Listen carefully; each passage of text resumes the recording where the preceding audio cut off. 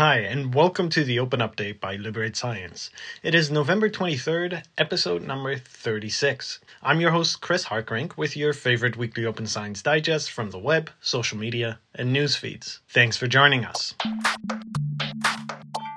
Before we start today, I want to share a piece of sad news.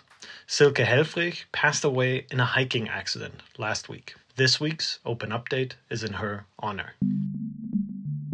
This week we talk about the unpaid labor of reviewers, researchers' struggle to retain access to Sci-Hub, and the beta launch of OpenAlex. But first, some short updates. Pfizer has chosen to permit easy licensing of their COVID-19 treatment drug in a collaboration with UN-backed Medicines Patent Pool. After heavily resisting this kind of permission for their COVID-19 vaccine in the past year. Reported by Science Magazine, data from the US National Science Foundation indicates yet another dimension of racial disparities. Black students take on more debt and get fewer grant slots. The Dutch national plan Open Science is currently in renewed consultation for its 2030 goals. The consultation is open until December 22nd. Moving on to our main stories of the week. In a new open access publication in the journal Research Integrity and Peer Review, researchers indicated that at least 100 million hours are spent on reviewing papers throughout the scholarly literature.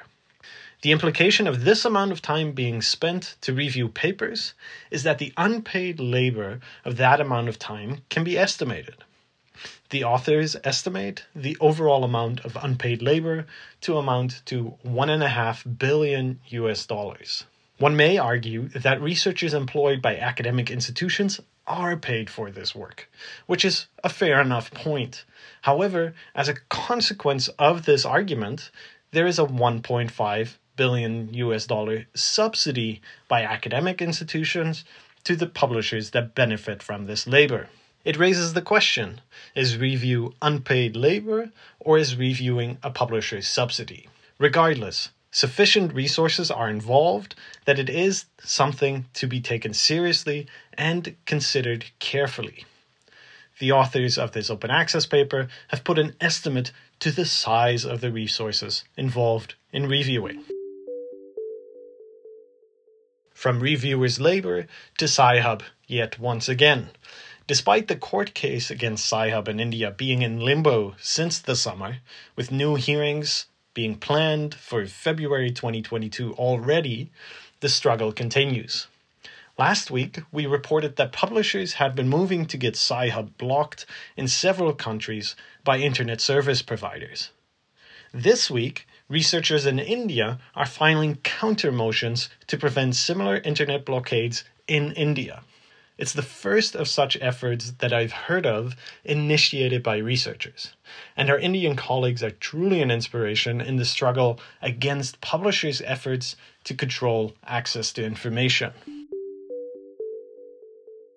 From accessing Sci-Hub to the service replacing Microsoft Academic Graph. Before the summer, Microsoft announced they are sunsetting their Academic Graph service by the end of this year. We covered this announcement in the Open Update, alongside the announcement of a replacement service, which was going to be built by the organization Our Research. This past week, the replacement for Microsoft Academic Graph, called OpenAlex, released a beta version of their dataset.